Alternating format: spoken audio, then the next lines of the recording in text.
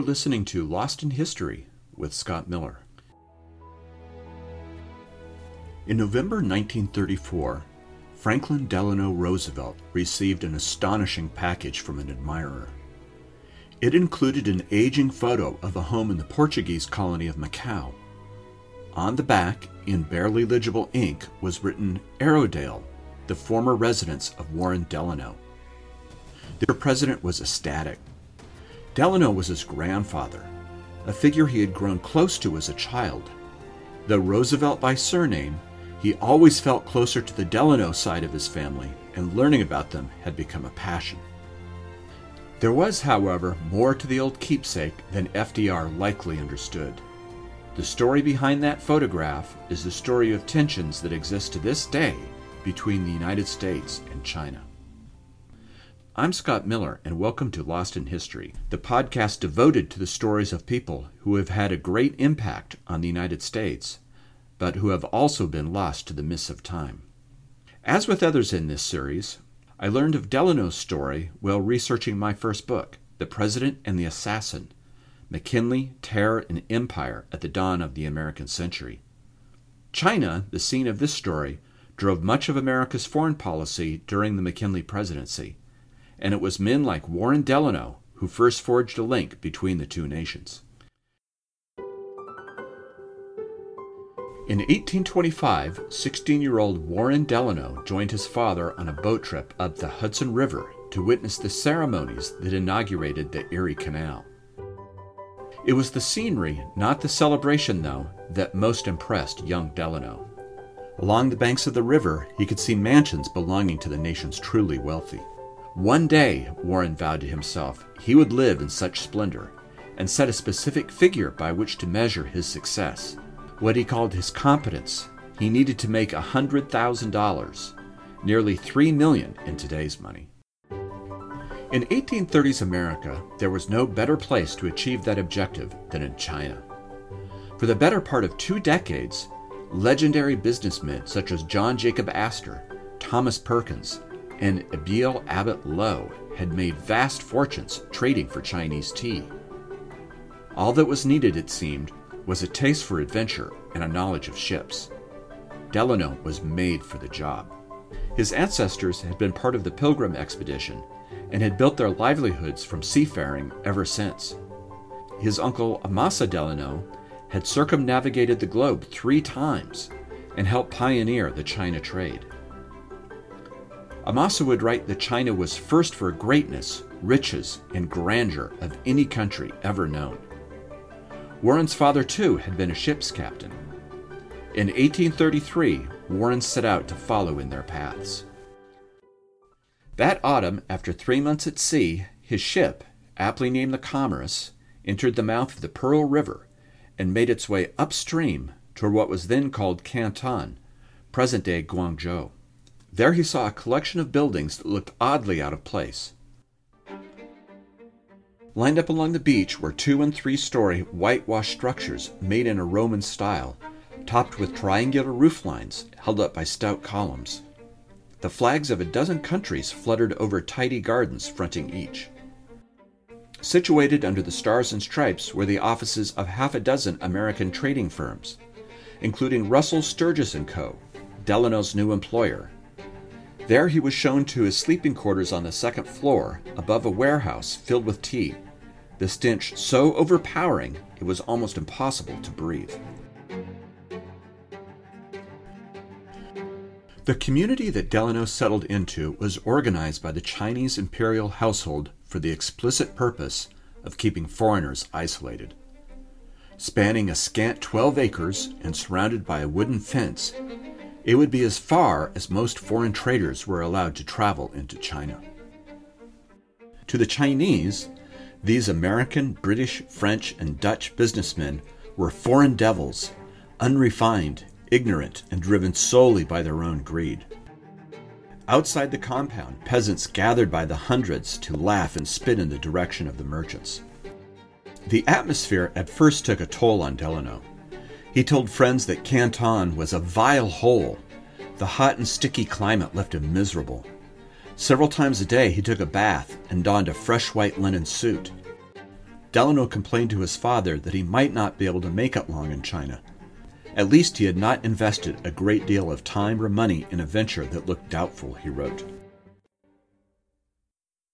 What exactly Delano knew of how traders were making their money when he arrived in China was unclear. American and British merchants had once traded otter and seal pelts obtained on the west coast of the United States for tea. Britain had discovered another product the Chinese hungered for, opium, a drug which was in abundant supply in its colony in India. Brought to China, the narcotic swept the country, addicting millions who were willing to do almost anything for their next fix. Americans, at first unable to obtain opium in India, developed their own sources in Turkey. When the Chinese emperor saw what opium was doing to his people, he banned it. But an entire industry had developed based on the drug. Distribution, banking, and retail through opium dens that was impossible to smash. A quick bribe was usually enough to silence any government official who tried to stop it. There was no doubt that the foreigners selling opium knew the deleterious effects of their products. Delano, though, was able to overcome a guilty conscience. He claimed that it really wasn't that much different from selling wine or spirits in the United States. I do not pretend to justify the prosecution of the opium trade in a moral or philanthropic point of view, Warren wrote home. But as a merchant, I insist it has been a fair, honorable, and legitimate trade. Others, however, refused to let Delano and the merchant community off quite so easily. One American trader, the puritanical David Oliphant, never tired of telling others around the foreign compound how bad they were for trading the drug. To help Chinese kick their addictions and to call attention to their suppliers, Oliphant even began to recruit missionaries from the U.S. to come to Canton. The first to arrive was a Protestant churchman named Elijah Bridgman, who was also disgusted by the opium business. But it presented him with a tricky dilemma. He depended on traders for transport on the river and even funding.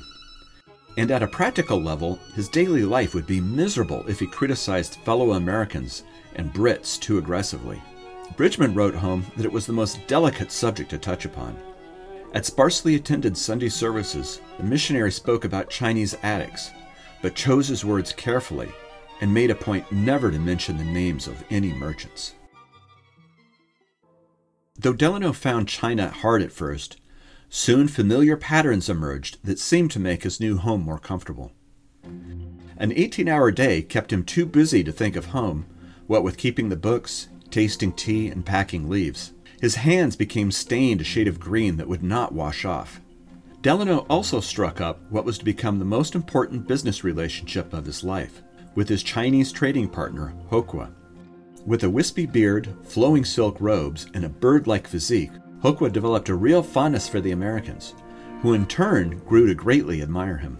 And Delano's mood definitely improved when he saw how much money he was making. British and American traders were perfecting new means of smuggling opium into China. Before heading up the Pearl River to Canton, the newly developed and speedy clipper ships offloaded their cargo at the small island of Lin Tin, where hundreds of what were called fast crab boats that were powered by as many as 20 rowers sped the cargoes to shore. On any given day, there might be as many as 24 ships anchored off the cone-shaped island. The volume of the narcotic reaching China soared. According to Hunt's Merchants Magazine in New York, trade in opium was greater than any other product in the world except for cotton. In the autumn of 1837, the missionary Bridgman wrote home that a crisis was quickly approaching over the drug trade. In fact, a little less than a year later, the Chinese emperor dispatched one of the most promising stars of his government to act as a sort of drug czar, Lin Zhu. The son of a teacher who was well known for his honesty and supreme intellect, Lin was determined to once and for all smash the opium business. Delano, in fact, had a lot to lose. Business had been booming. He joined friend Robert Bennett Forbes at Russell & Co., the most famous and prestigious of the American trading houses in Canton, and profits from opium trading had started to soar. Things were going so well that Warren wrote his younger brother Ned that plenty of money was waiting to be made in China and urged him to come to Asia. Pudgy and impressionable, Ned looked up to his brother, but he'd recently read of a horrible fire that sank a passenger ship off the east coast of the United States and was reluctant to undertake a long voyage. He was also highly susceptible to seasickness. Yet Warren made his case so well that Ned overcame his fears and sailed for Canton. Ned was stunned to see what China had done to his brother. I should not have known him under circumstances different from which I was now placed. He appeared to me worn out, a yellow, cadaverous visage, added to a slow gait, and a body a little inclined forward. Yet at the same time, Ned was struck by how worldly Warren had become. He could now skillfully carve a duck at the dinner table, and he was an expert conversationalist, able to spin an interesting story laced with sarcastic bite. Above all, just as Warren had promised, money was pouring in. Looking over the books for 1839 and 1840, Ned could not help feeling giddy over what he called a magnificent profit, the likes of which I think I cannot again accrue. Lin arrived in Canton in March 1839 and wasted no time laying down the law. Only a few days later, he sent Delano's Chinese business partner, Hokwa, to the foreign compound to inform British and Americans that they must turn over their opium. When Delano and others resisted, Lin ordered troops to surround their living area. Boats were lined up 3 deep on the riverbank. Nothing, he ordered, was to move in or out. Outside the gates, an unruly mob blared horns and banged gongs. Members of the trading houses, Delano included, settled in for a siege. They quickly found ways to get food smuggled in, and water was secretly drawn from the river. With no servants, a duty roster was drawn up with chores that would have once been unthinkable. At Russell's headquarters, Delano was given the job of cook. When it was discovered, as one friend put it, that he couldn't even boil an egg, Warren was handed a broom and put in charge of cleaning. By early May, British and American merchants had gotten sick of the stalemate and finally announced that they would hand over their opium stores, some 21,000 chests weighing 3 million pounds. It would take the Chinese over 3 weeks to finally get rid of all the drugs they'd confiscated. Bridgman was delighted. Opium had received its death blow, he wrote. The British, though, had far from given up. When word reached London that merchants had been forced to hand over their opium, Foreign Minister Lord Palmerston ordered the Royal Navy to teach the Chinese a lesson. The British Navy soon began to bombard Chinese forts, and British Marines moved inland to engage Chinese troops in a series of bloody battles. It was from the start to be a one-sided conflict, with the technologically superior British smashing the Chinese. In Canton, the 2 Delano brothers watched the war with conflicted feelings. They had little love for the Chinese, but they had to admit the war was good for their pocketbooks. With the British no longer able to trade with China, American business flourished. As one annoyed Brit put it, "While we hold the horns, they milk the cow." Delano delivered a particularly painful blow when he purchased a British merchant vessel and quickly turned around and sold it to the Chinese at a tidy profit. By the spring and early summer of 1842, it was becoming clear the Chinese could not continue fighting the British much longer.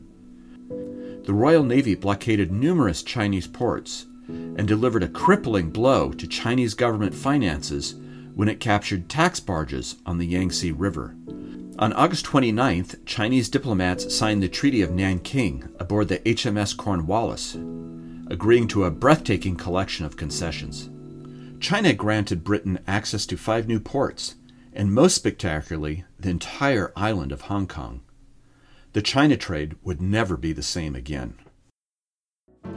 Delano still hadn't made as much money as he wanted, but by that same summer, he decided it was high time for some home leave, and perhaps most importantly, to find an American wife. It was while visiting his father in Massachusetts that winter that he found a suitable candidate, a shy, beautiful, good-humored young woman, 18-year-old Catherine Robbins Lehman. Catherine's parents instantly approved of a possible union. "We have from the first been delighted by him," Mrs. Lehman wrote of Delano. He has such a composed and dignified air for a man of business, such a quiet and sensible mode of expressing his rational opinions, that there can be nothing but pleasure in his society. The couple was married at Northampton in central Massachusetts on November 1st, and only a month later departed for China. Catherine Delano dreaded the dangers of the trip and separation from her parents. But to her surprise, she found she liked her new home in Macau, where the wives of traders typically settled. Its bustling harbor and its quaint hillside peppered with white houses was exciting yet comfortable. The couple dubbed their home Arrowdale for their shared interest in archery. "I'm the happiest person living," she wrote.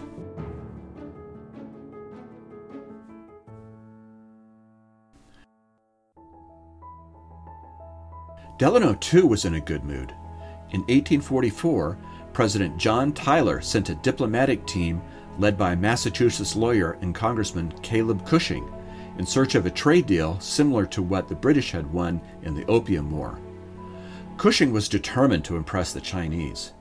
He sailed from the United States with a fleet of 4 vessels and a collection of artifacts of American achievement, including a model of a steam excavator, a 6-shooter revolver, a telescope, and a plan for a railroad. But Cushing arrived in China only to learn it had all hardly been necessary.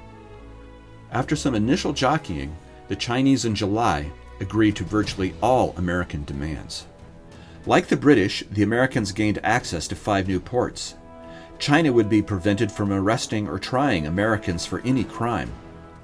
Missionaries would be permitted to build churches and schools. Most importantly for Delano was that the deal, through carefully chosen words, effectively reopened the opium trade to Americans. Cushing, the merchants, and the missionaries could hardly believe what they'd accomplished. As Cushing put it, the inexperienced Chinese were versed neither in economics nor in Western law and did not appreciate what they gave away. Though Catherine initially enjoyed Macau, her mood plunged when her first child died. It quickly became clear to her husband that she would not fully recover her emotional strength as long as they remained in Asia. So in 1846, the couple packed up and left, believing they had seen the last of China. The huge nest egg that Delano had squirreled away should have lasted the couple for years to come, and they looked forward to settling down. But the combination of poor investments and a disastrous collapse in the economy sent the couple and their now 7 children back to Asia. Setting up a home in Hong Kong, Delano quickly made a second fortune as the opium business expanded, and in 1869, the family returned to the United States for good. Back in New York State, the family settled into the mansion that Delano had so long dreamed of, a 62-acre spread on the Hudson. Just upriver lived James Roosevelt, who in 1880 wed his daughter Sarah. 2 years later, she would give birth to the future president, Franklin Delano Roosevelt. As a child, the future president spent endless hours picking over the many souvenirs and decorations the family brought back from China and listening to his grandfather's stories. So much so, in fact, that he came to consider himself an expert on the country. During his years in the White House, aides would whisper to each other not to mention China, lest the president launch into a long-winded story. Roosevelt once admonished Secretary of the Treasury, Henry Morgenthau Jr., over a fine point of Asian finance, saying, "Please remember that I have a background of little over a century in Chinese affairs." What exactly FDR learned of his grandfather's role in the dirty business of opium trading is unclear. He refused to discuss it, despite political opponents who brought up the family connection to the opium trade from time to time. But the Chinese would not forget. The first Opium War that Delano witnessed was followed by another in a series of the famed unequal treaties that opened up almost all of defenseless China to foreign businesses. By the 1920s, in fact, the U.S. Navy maintained its own fleet of riverboats that patrolled deep into China to protect American business interests. It's a memory that is burned into China's collective consciousness. When President Trump's trade team presented Chinese officials with a list of ambitious economic demands, one of China's state-controlled news outlets asked, "Is it now 1840?" I hope you enjoyed this week's show. If you have any questions or feedback, please reach out to me on Twitter at Lost, the letter N, History Pod. And be sure to check out my website, www.scottmillerauthor.com. We'll see you next time.